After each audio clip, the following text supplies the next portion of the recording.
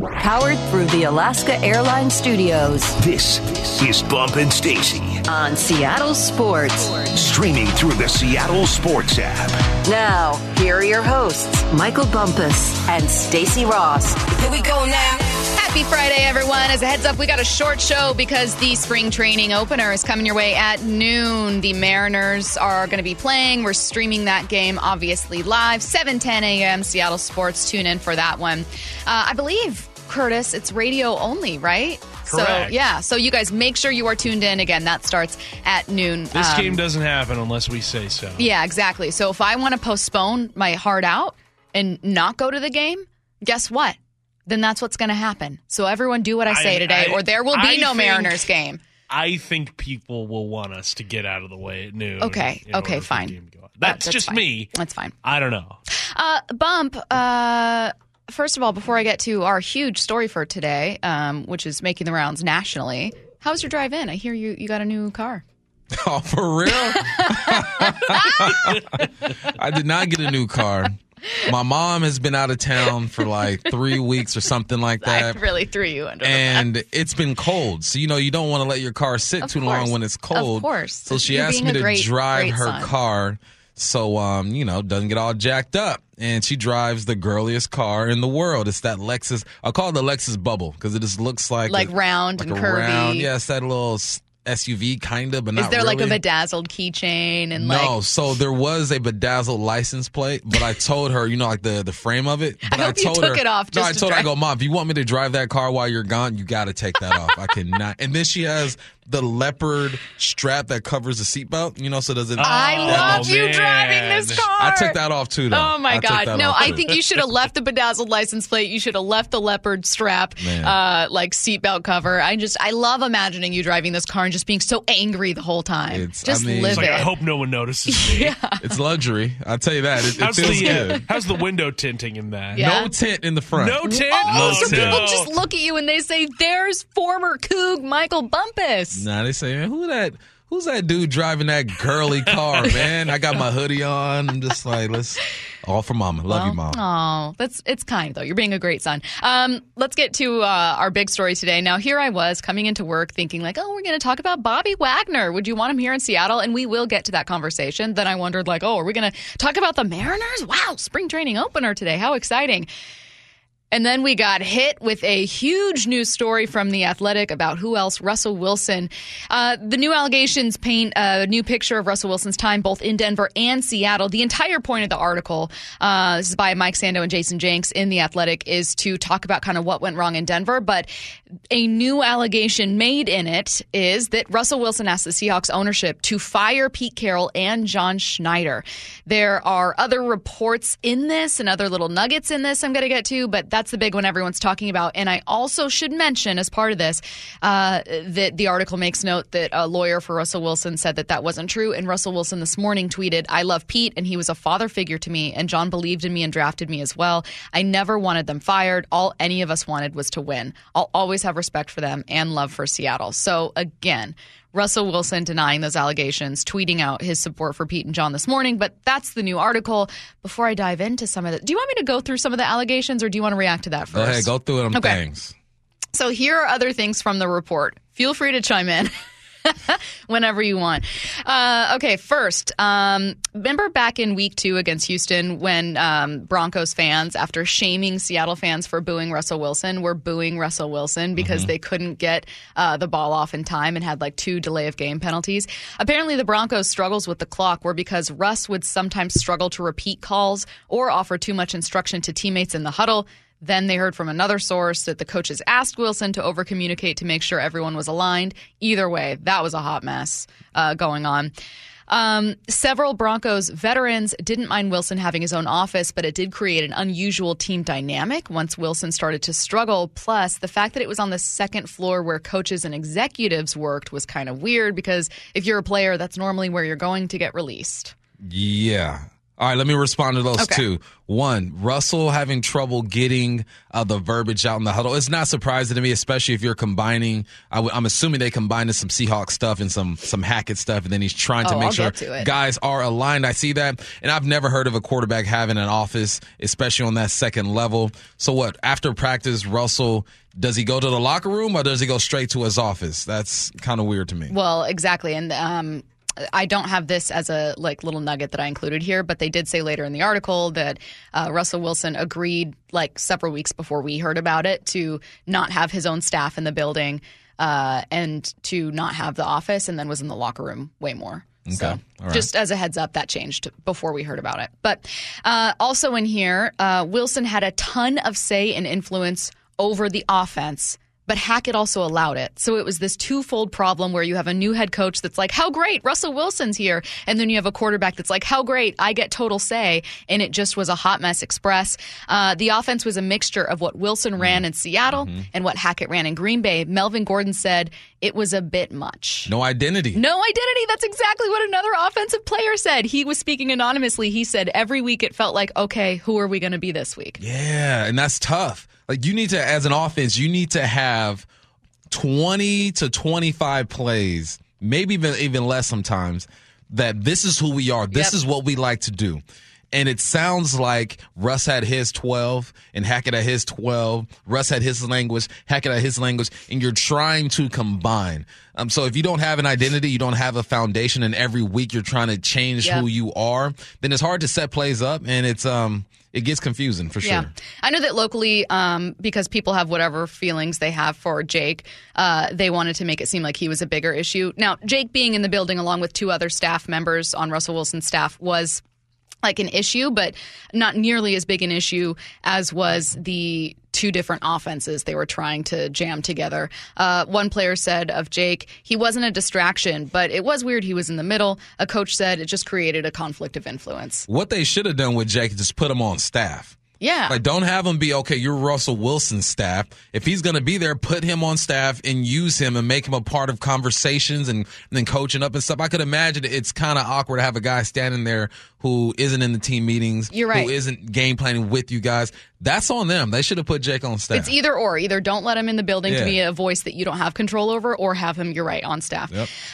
Okay, this one I thought was really interesting.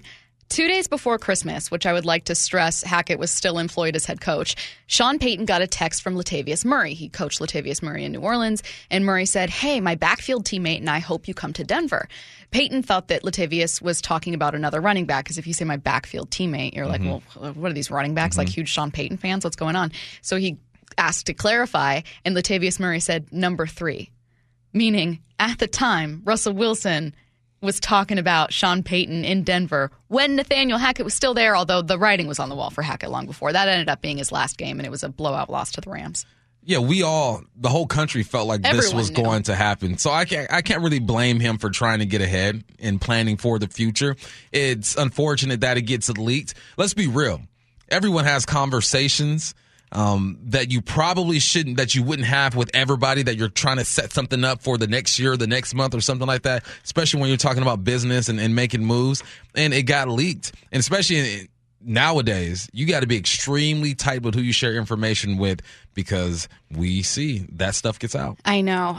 Okay, so I wanted to kind of step back and talk about this entire thing, because, Bump, there are so many avenues with which to take this. The first is just kind of like how you run a successful organization and what goes wrong when things don't work out. Things did not work out with the Broncos. And it sounds like what is very clear from this article is that Russell Wilson was going in thinking like, I've got say. I've got more power than I've ever had, and I really believe in myself.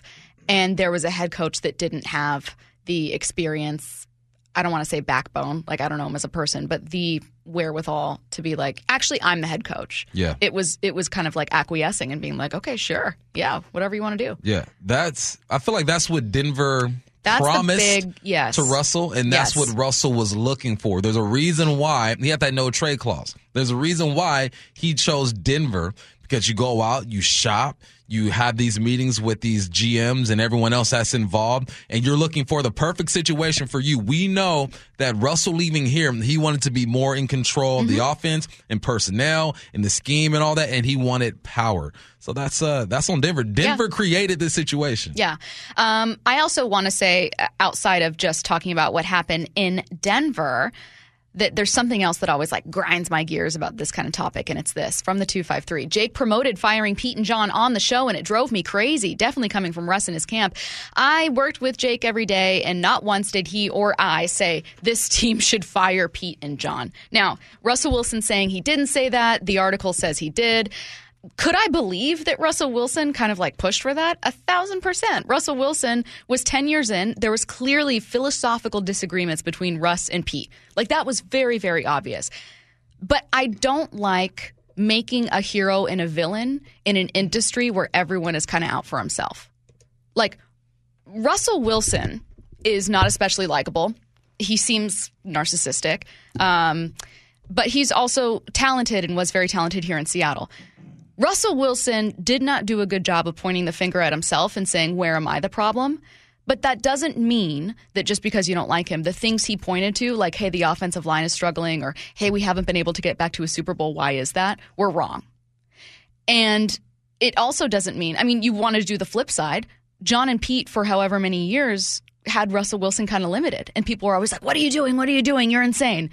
It ended up that they weren't wrong, that they were right, and that he had his own limitations, right? Like, I just feel like sometimes whatever the narrative is of what we're talking about, in this case, that Russell Wilson is this horrible, evil villain, makes everything that they stood for, pointed out, highlighted, somehow not true, and that's not the case. And I just think sometimes we make people flat, if that makes sense, instead of recognizing that things are a lot more complicated. Yeah, I agree 100% with everything that you said, but I want to shift this conversation a little bit. Yeah. We're here talking about Russell Wilson because it got leaked that he wanted Pete and John fired. Yeah. Right? Yeah. So I kind of want to focus on that because I'm looking at these text lines and people are, oh, get over Russell. It's been a year, blase, blase. I understand that we're setting this up for you, okay? This is why we're talking about Russell, because everything that's happened. This is number one story in sports right now. It's number one story in sports. That, and then we got another one coming up that's hot as well. Yeah, I can't wait. So that's what happened in Denver. So now we're getting new information. All we're doing is we're painting the picture for you of who Russell is, how we got to this point, and the things that he could have done better over there in Denver. So now we fast forward here where it says that Russell wanted Pete and John Schneider fired. That's the big news. And what doesn't surprise me about this being leaked or this being a possibility is because we all know that Russell has wanted offensive coordinators fired before. We all know that Russell has seen himself or sees himself as an elite of the elite, a top dog in this league, and he feels like he should have leverage and he should have influence on all of these decisions. And me, when I heard the news that Russell wanted Pete and John fired, I just thought, man, just how ungrateful, if this is true. No, we don't know 100% if it's true or not, but 1,000%. There has to be some truth to it. And my first thoughts were, how ungrateful, man. Like, I understand you want to influence on coordinators and maybe a quarterback coach, people that directly affect you. Yep. But the guy who drafted you, the guy who coached you up, and who backed you up in the face of like hate from your teammates, the guy who backed you up, the guy who set a dude who they were going to pay $10 million that year to start and play quarterback for the Seahawks. He goes, nah, I'm going to go with this third round guy. Yep. So it sounds ungrateful to me. Again, we don't know 100% if it's true. If it is true, I feel disappointed that it's happened this way. Well, yeah, it's because it's a disappointing end to what back in 2013, 14 seemed like this perfect marriage. Yeah. It just seemed like, oh my God, like how far could this team go? And then 10 years removed, you've got people pointing the finger at each other, and one of them is the guy whose entire livelihood is from this team and from the opportunities afforded by this team. Again, this isn't like a defense of Russell Wilson, but what this is to me is when things go wrong with teams, and especially when they go wrong on the scale they did in Denver, to me it is rarely because this guy isn't good enough. It's because there is a huge power struggle at play. Yep. There are misunderstandings, a power struggle, resentment, right? Those are the things that get in the way of play. There's a fracturing in a locker room, things like that. everyone in the NFL is talented. Everyone in the NFL can put their heads together and come up with a good offense or do whatever. The ones that get really far are the ones that don't always point the finger at each other, right? And it became clear that the issue both in Seattle and the issue with Denver this year was issues Russell Wilson had with either the coaching staff and front office here in Seattle or with wanting too much control in, say, in Denver. Yeah. It's just what I'm saying is that things are more complicated than that. Yeah. You look at the history of man. What do men try to do? And I'm including women as well because in history, they tend to bury those leaders as well. What do? They want to conquer. They want more. Look at all the empires that we learn about in school and stuff. Everyone wants more. So as a quarterback, you are the leader of the locker room. You're the leader of the men that are on the field. And then you have a connection to upstairs, to management. My guy even had a dang office upstairs next to management. You want more, right? And eventually what do empires do? They fall. They eventually fall. So I think that's what we're seeing with Russell Wilson. And in his quest to conquer and to get more and more, he was willing to throw guys that gave him opportunities under the bus. And that's what I'm hearing right now. A guy who wanted more, he got more. And on the way, he go, I will sacrifice whoever I need to sacrifice to make sure I get to where I want to go. Yes. Again, this is why the conversation's so fascinating to me, because this is the stuff you don't see behind the scenes in the NFL. And it only comes out after the fact once the dumpster fire's been lit, right? Yeah. Again, it's getting people so fired up this morning. Also, everyone, I've seen a couple people saying, Stacey, you're too close to the situation. Yeah, I know Jake personally and worked with him for 2.5 years. This isn't me being a journalist for the Associated Press. This is me being a sports radio host who's covered this team in person, personally, for 7 or 8 years and is close to one part of this story. You want insight. You want Bump, who knows this team well, to be talking to you about this and who's been inside of locker rooms to be talking about this. This is how it works. I don't know what to tell you. This is how it works. Let's get to headline rewrites. Extra, extra, read all about it. Headline rewrites. We must make headlines. The real story behind the headlines in today's news with Bump and Stacey. This is one of those days where I wish we had a full 4 hours because there's so much to get to today. Well, and I could keep talking about this forever. Yeah, and then how about headline number 1? Bobby Wagner and the Rams are parting ways after just one season. What's the real headline? A replacement for Jordan and Cody just became available. Now, I could make the real headline a joke about Bobby, not being in L.A. or whatever, a joke about a reunion. But the real headline, the reason that we are talking about this now, isn't just because Bobby's a former Seahawk. It's because the Seahawks need a linebacker. It's real. I mean, Bobby being a former Seahawk is definitely adds a little spice to this thing. But you're looking for ALB. Jordan Brooks probably will not be available until, I'm guessing, mid-season. At the earliest. And then you have Cody Barton, a guy that needs some help, right? A guy who is probably going to be here because they need linebacker depth, but you're looking for guys to kind of replace him right now, and you have one of the legends of the Legion of Boom who's available. So, of course, you're going to explore these opportunities. We're going to talk more in depth about this, but I saw the conversation that Bobby was being released, and I got excited, too. I go, possibility? We shall see, but it's all about money. We'll see how the league values him. Ooh, I'm worried it's going to be a lot of money. We're going to talk about this at, coming up in 15 minutes.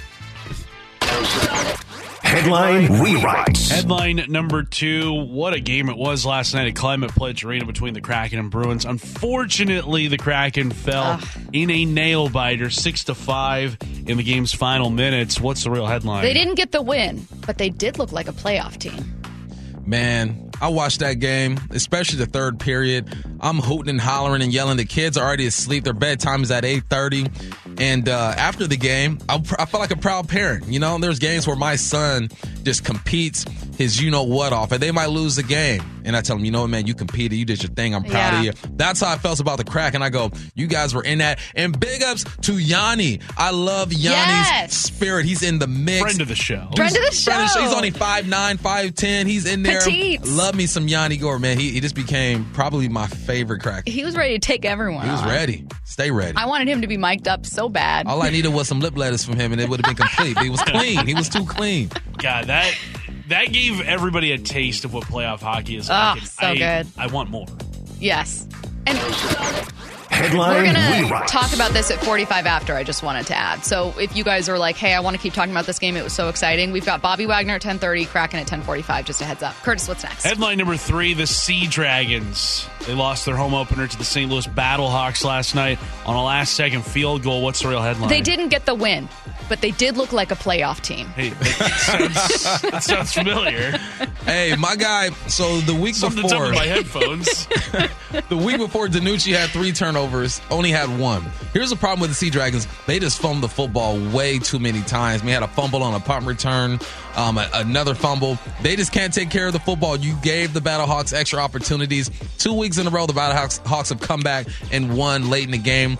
Josh Gardner only had 2 catches. One was on a conversion. The other one was a big 33-yard game where they were driving to win the game. But I did see Danucci glimpses of why he was drafted by the Dallas Cowboys. Now they just have to take care of the dang football. But I'll tell you one thing.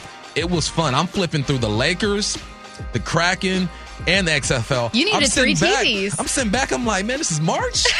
This is March? There's some good sports on the telly right now. I think that the XFL, I think because understandably there have been a lot of failed alternate leagues to the NFL. Nothing's really worked long-term ever. That being said, it's not for everyone, but if you're someone that's like, I just love football, like I love tuning in and watching stuff, like you don't tune in thinking you're going to be watching first-team All-Pros in the NFL. You tune in thinking you're watching football. Man, I love it. I told my son, because we only had 2 devices up, I go, what do you want to watch, basketball or football? My son, Kobe, he goes, football. I go, I love you. I love you, Kobe. Football mine. Let's go. All right, you guys, like I said, we got a lot coming your way. Kraken at 10:45. Rick Riz is going to join us at 11 to talk about the spring training opener, which will be happening at noon. We got a short show today. We're taking you guys right to that one. We got some fun stuff coming up in the timeline and some not so fun stuff coming up in the timeline. Pac-12 media rights negotiations. There's updates. I don't know that you're going to like them. First, though, Bobby Wagner and the Rams are parting ways. Would you want him back in Seattle? That's next. Bumpin' Stacy Powered through the Alaska Airlines Studios. on Seattle Sports. Here are your hosts, Michael Bumpus and Stacy Ross. Bobby is back to being a free agent maybe on March 15th. Per ESPN's Adam Schefter, Bobby Wagner and the LA Rams will part ways. This is after 1 year. This is a willing cap casualty situation, according to Schefter. That means that the Rams need cap space. They're $14 million over, and normally someone would be a cap casualty, but Bobby seems okay with being released because he reportedly wants to play for a winner, which the Rams may or may not be in 2023.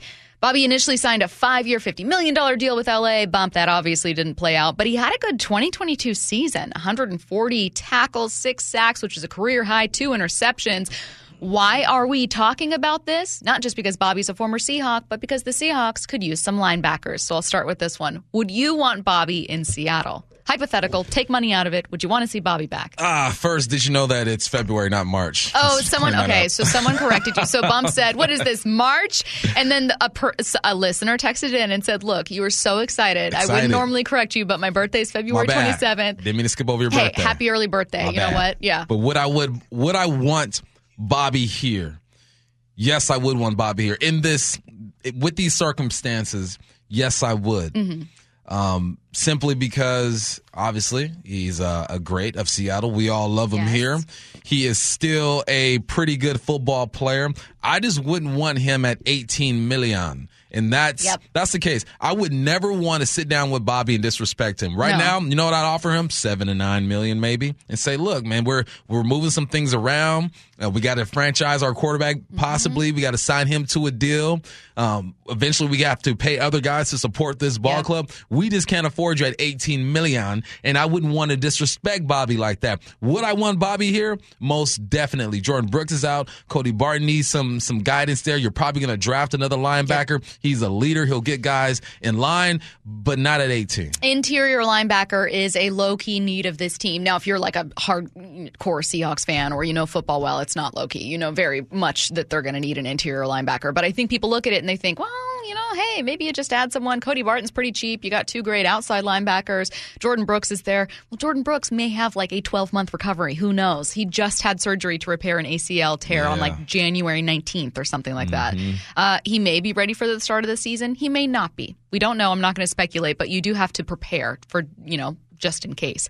I would love to see Bobby in Seattle. I have never in my entire career covering this team heard a bad thing about Bobby Wagner. All of my interactions with him have been wonderful. I'm speaking for you because I know that yours have been the same. Yep. He's a very likable guy, a great leader, and a very consistent performer. Bobby Wagner is currently facing something that's really unfair about football, which is that even if your play is still good, your age will matter. Yeah. And it's really unfair, right? Because you look at Bobby and you think, well, you weren't as good as you were at your peak. You weren't like a first-team All-Pro, obvious season, but you were a second team. You should have been a Pro Bowler. I mean, you were one of the better players on LA's defense all year long. You played all 17 games. You were one of their highest-graded players. So it's that thing of like, you're still above average. You just aren't as great as you used to be. So how much is your skill worth now? Mm-hmm. And unfortunately for Bobby, I think he's saying, hey, I might be 31 or 32 or however old he is, but I can still play. And teams are saying, yeah, but you're 31 or 32. Yeah, and you're 31 or 32 and you play linebacker. You are 31 or 32 and you are a tackle, right or left tackle, you'll be good. You are 31 or 32, you're a quarterback, you'll be fine. But because you play one of the more violent positions in the game, people start to wonder. Now, you look at his numbers and you go, all right, why wouldn't you want Bobby back? 140 tackles, 6 sacks, 2 interceptions, 1 phantom interception against the Seahawks. I'll point that out, Bobby, but good for you. All right, you're no longer a Ram, so we can be honest with each other. And then you have 5 passes defended. What people are going to say, now I'm going to play devil's advocate. This is what people are going to say about Bobby. All of his tackles were 5-6 yards down the field. He doesn't get in there and play downhill the way that he used to. I'm not going to sit here and argue with you, but I also don't think that you're 100% correct. I think that as you get older, you lose a step, you make business decisions. But the position that the Seahawks are in right now with the linebackers, you're in no position to really argue about this. So if you could get Bobby for the low, you definitely want Bobby for the low because you ain't got nobody now. That's exactly what it is to me. It's anyone looking at it saying Bobby Wagner, who I still think is great. I mean, Pro Football Focus, a texter pointing this out rightfully, was really high on him and wrote about an entire article about him as a Pro Bowl snub. Bobby Wagner would be one of the best defensive players on your team immediately, like without a leg. You know what I mean? Like your defense needs so much help, and that isn't to say that the potential isn't there for the guys you have. Like Tariq Woolen has the potential to be an All-Pro. Darrell Taylor had so much potential that the Seahawks almost drafted him in the first round. Right. Uchenna Nwosu was your leading sack getter and was great. He had periods of inconsistency, but when he was on, and you were like, thank goodness they got that guy in free agency. What a signing by John. But you need help on defense. Bobby gives you that help. So even if he's not at his very best, you need to be realistic about where you are and look at your defense and say, you know what? Bobby at like a B- ends up being an A++ on a defense that is really struggling against the run because that's where Bobby was great. But can this actually happen? 253. This is a great point. Cutting Bobby was partly due to getting new leaders on the team and not old ones. Bam! Giving Jordan Brooks room to grow into that leadership position and saying, this is my group. So now that's another conversation you would have to have with Bobby. One, all right, bruh, we can only afford you at $7 to $9 million. 2, this is Jordan's team now. Yeah. Now, he might not be there for this season or maybe the bulk of the season, however things work out with his knee. But when he comes back, you need to give him space to be the leader that he was for this defense. Is Bobby humble enough to do that? And it's hard because Bobby is going into the Hall of Fame. Like, he is one of the greatest to play this game. Is he in a place in his career where he's okay with letting the young buck lead the charge when he gets back? It is a really, really good point, though, because it's not even just about being Jordan's team. It's about ushering in a new era of Seahawks football. The point, while you have all this capital and cap space, should be to get younger and should be to start a new regime. Not necessarily, this texter's right, and you're right, to bring back an old one. It's not that old one isn't good. But it's like, well, who are the new voices? You got to move forward eventually, right? Yeah. You got to move forward eventually. Tough spot.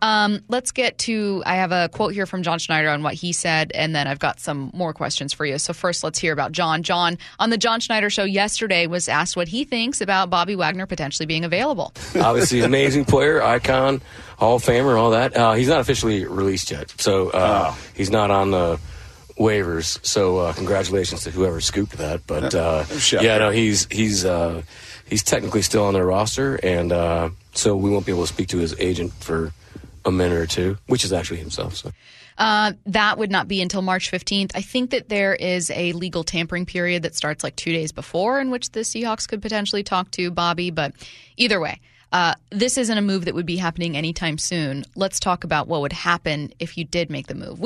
Both you and I have said, hey, we would love to see Bobby here, but there are some good reasons that you might not. Yeah. Let's talk about financial, though, and then the implications of not signing Bobby. So is signing Bobby, like, I'm genuinely asking you, would you add Bobby Wagner, a healthy Bobby Wagner who's ready to play? Let's say he's willing to come back, since I know that relationship kind of soured, but let's say it's fine. Would you add Bobby at the expense of making another important move in free agency? No, because we're building for the future right now. Would Bobby be a part of the long-term solution of this defense? Yeah, I don't know. No, he'd be a short-term answer. 1 year, maybe 2 years. We'll see what happens there. I think the most important part is going out and getting you a 25, 26, 27-year-old big old mammoth on that defensive line to plug some of these gaps and let these linebackers go to work.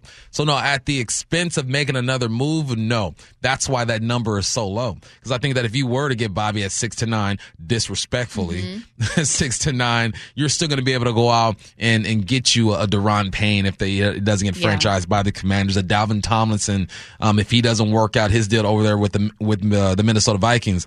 So, no, if it's going to stop you from doing what you need to do to make this team good for 3 to 4 years, then I'd have to pass. Also, again, Bobby is a very rare combination of skill and leadership and dedication, but he is not the only player ever to have that. This team has the possibility of adding players that aren't Bobby Wagner who can still come in and look around the rest of this defense and say, hey, we got to be better, right? Like, I don't know what Shelby Harris's future is on this team, but he had great leadership, great energy, like great locker room presence. If you can get a combination of, like, if Shelby Harris was 25, right? Like, if you could get a version of someone that came in and was like, hey, I'm going to step up and play my hardest. Are you? You know what I mean? Like, that kind of drive and competitiveness, plus being a great player, like, that is an option for you. Maybe he's in the draft. It would be tough for a rookie to be that guy. Maybe he's in free agency. Maybe Javon Hargrave is that guy. Who knows? Bobby isn't your only option. Yeah. You need a guy to come in this position because Jordan Brooks is out of that linebacker spot. Yeah. You need an experienced guy. If you don't get him in the draft, you need a guy to come in who demands respect right now. You need a Tremaine Edmonds. You need a Levante David, who, by the way, is in his 30s as well, and he would command about $12 million if you were to go after him. That's the type of guy that you would need if you're looking for a leadership position or a leadership role at that position. You can find leadership on that defensive line. I think there are some good guys in the draft. Obviously, they're young. They have to earn that leadership, but there are some guys that you can acquire. But this makes it interesting. I don't think Bobby's coming back. But it's a beautiful conversation. It makes us wonder. We love Bobby. I don't think he's coming back because of the leadership deal. You want to push this team forward with young leadership, and because of the money that you would be able to offer him, that I feel like they'd be able to offer him, and you just don't want to disrespect him. So it's exciting that Bobby is going to be on the market, but realistically, I don't think it's going to go down. Well, you answered my last question for you, which was if they don't sign Bobby, what else do they do at interior linebacker? So thank you in advance. I'm going to leave you guys with a final note, which is potential landing spots outside of Seattle. You got Cincinnati, Jermaine Pratt's a free agent. They have the 7th most cap space. They do need to extend Burrow, maybe pay Jamar, so I don't know if that's going to work. The Giants have the fourth most cap space. They were a playoff team last year. Then you got Seattle, Baltimore, Detroit, all 9th, 10th, and 11th in cap space. So keep an eye on all of those teams, although I think, as Bump and I have discussed, Seattle doesn't seem like a realistic one. All right, you are listening to Bump and Stacy on Seattle Sports and the Seattle Sports app. We are talking Kraken. What did this team show us last night? That's next. Bump and Stacy. Powered through the Alaska Airlines Studios. On Seattle Sports. Here are your hosts, Michael Bumpus and Stacy Rost. What did the Kraken show us last night? That was my question for you guys heading into break. And Bump, someone responded, they showed us a hell of a hockey game. You're exactly right. It was a phenomenal game, and we were all, you, me, and Curtis, texting each other about it. You had XFL, Lakers, and Kraken on. At one point, did you kind of lose focus and look at only the Kraken because this game was so tight? Around, midway through the second period. Yeah. Is where I'm like, okay, all right, I got to focus. You know who I turned off? Turned off my Lakers. Whoa. Wow, that's big. The new look Lakers. I turned them off. I feel like you officially became like a Seattle forever guy. I mean, I'm here. My kids are born here. The thing is, you've spent more than half your life here, but like, you really You chose us. Yeah, I did. Over but LA. We were up like 25 too, so. Okay, you don't need to add that context. You could just make it seem like a sacrifice. Yeah, but you know what the Kraken showed me? As, what's his name? Bone Crusher once said. I ain't never scared, okay? So old school Madden soundtrack. Old school. I ain't never scared. They came out, and I'm like, all right, granted, they shut these dudes out the last time they played 3-0, but this is clearly the best team in all of hockey right now. Yeah. And they came out throwing them hands. Yanni getting in people's faces. Maddie getting this thing going. I'm like, okay, I'm bought into this. It was fun to watch. It was stressful is what it was, too.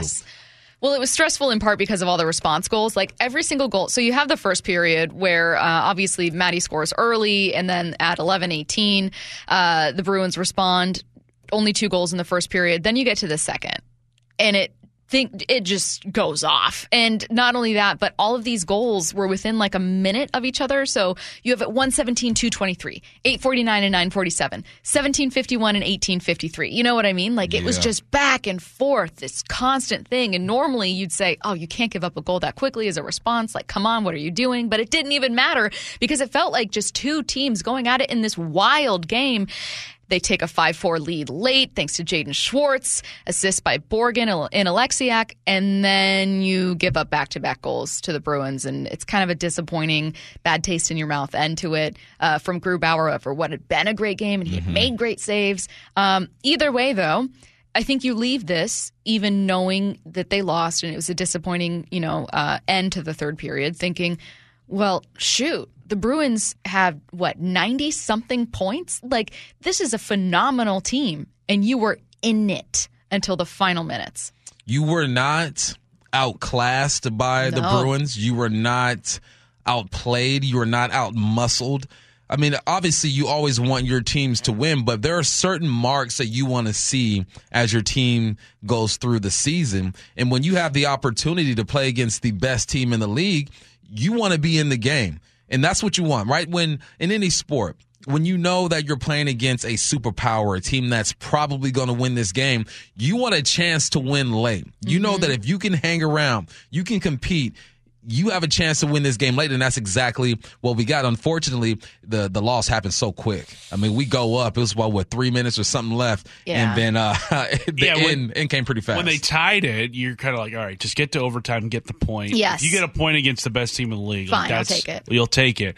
But then that backbreaker at the end, what was it, Charlie McAvoy scored it. That was rough. But one stat I always look at when you look at just kind of effort that an NHL team gives is shots on goal in the game. And the Kraken outshot Boston 41-33 last night. Like they were peppering the net with pucks all game long. Like, and it was evident to just watching the game that their effort was incredible last night. Like both teams were incredible, but to see the Kraken meet the moment in that way just seeing what they looked like last year, where there were games where in the middle part of the first period they're down like 4-0 out of it. This year, it's a completely different story. Well, and look at what their head coach Dave Haxtell said last week. We're a good team. Guys give a meter is high. They play hard for one another. Our give a blank meter is high. And currently, I think that's how a lot of people are feeling about Kraken hockey. And if you didn't feel it before, you're especially feeling it after this game. Oh, man. I'm distracted right now because I remember someone saying that maybe it was Curtis. It's the jerseys, man. Are we done with these jerseys now? Brilliant. But let's actually talk about this. This is very important. I know that you two are like weird uniform people, but I am now buying into this. If you lose how many games? It's been 4, right? 4? Yeah, they've all 4 games. If you are 0-4, they've worn wearing the reverse retros. You need to get rid of them. I think it's time to sit those down for the year. I believe last night was the last time they were scheduled to wear them. So that's some good news. But yeah, you can't. You can't do be that. Wearing those. You can't do that. Also, another observation. Yes. My finger's up in the air, people. Too many dang Bruins fans, man. What's going on? Put them dudes up in the Raptors somewhere. Bruins they were too fans close. roll deep. They roll deep. Are they like they're like Toronto fans? They're an original 6 franchise, and they've been so good. And they're the best. It's just I like that. I know. It's just the same as like more Dooley. Yeah, Mora, nicest person ever. Right. It's just the same as like there are just certain franchises where you'll be like, wait, how did I not know that my coworker was a fan of this team. Like, they just bust out of nowhere, like show up in the shirt that day, and you're like, hold up, what? You're a 49ers fan? You're a Yankees fan? Where'd this come from? You're a Cowboys fan? Why didn't I know this about you? You're supposed to disclose this information. That's the same thing with the Bruins.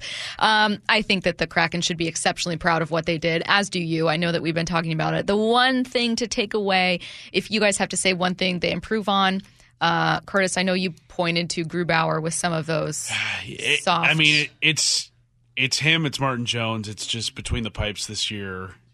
You hope that goaltending doesn't hold them back from being the best version of themselves this season, because you hope that they make the playoffs. I mean, it's not a foregone conclusion that they're going to be a playoff team. They've kind of struggled here in the season second half. They're down to fourth place in the Pacific Division right now. But if you can get that goaltending situation figured out and get somebody that has performed more consistently than Jones and Grubauer, maybe that's something they try and pull off here before the deadline on the 3rd. Bump, I'm going to guess your takeaway was kind of the same, and otherwise it's like... No, I would definitely agree with Curtis there, but I would say just your response to going up.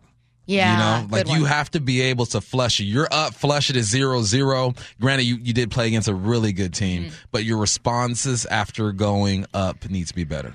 The reverse retros kind of look teal. I wonder if it's because Stacey isn't doing Teal Tuesday. No.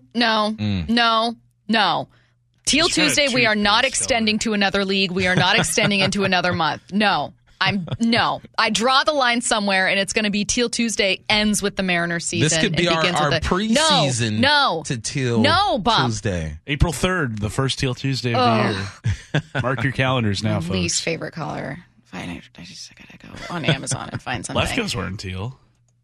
He can leave. Just kidding, Lefko. Love you, Lefko. You can listen to us anytime and check back on the rest of the show if you miss it by subscribing to the Bump and Stacey podcast. That's wherever you get your podcast, Spotify, Google Play, Apple, wherever. Rate, review, subscribe. It would mean so much to Bump and I. You are listening to Bump and Stacey right now on Seattle Sports and the Seattle Sports app. You are 1 hour away from the Mariners opening up Cactus League play, so let's get you ready for it with Rick Riz. That's next.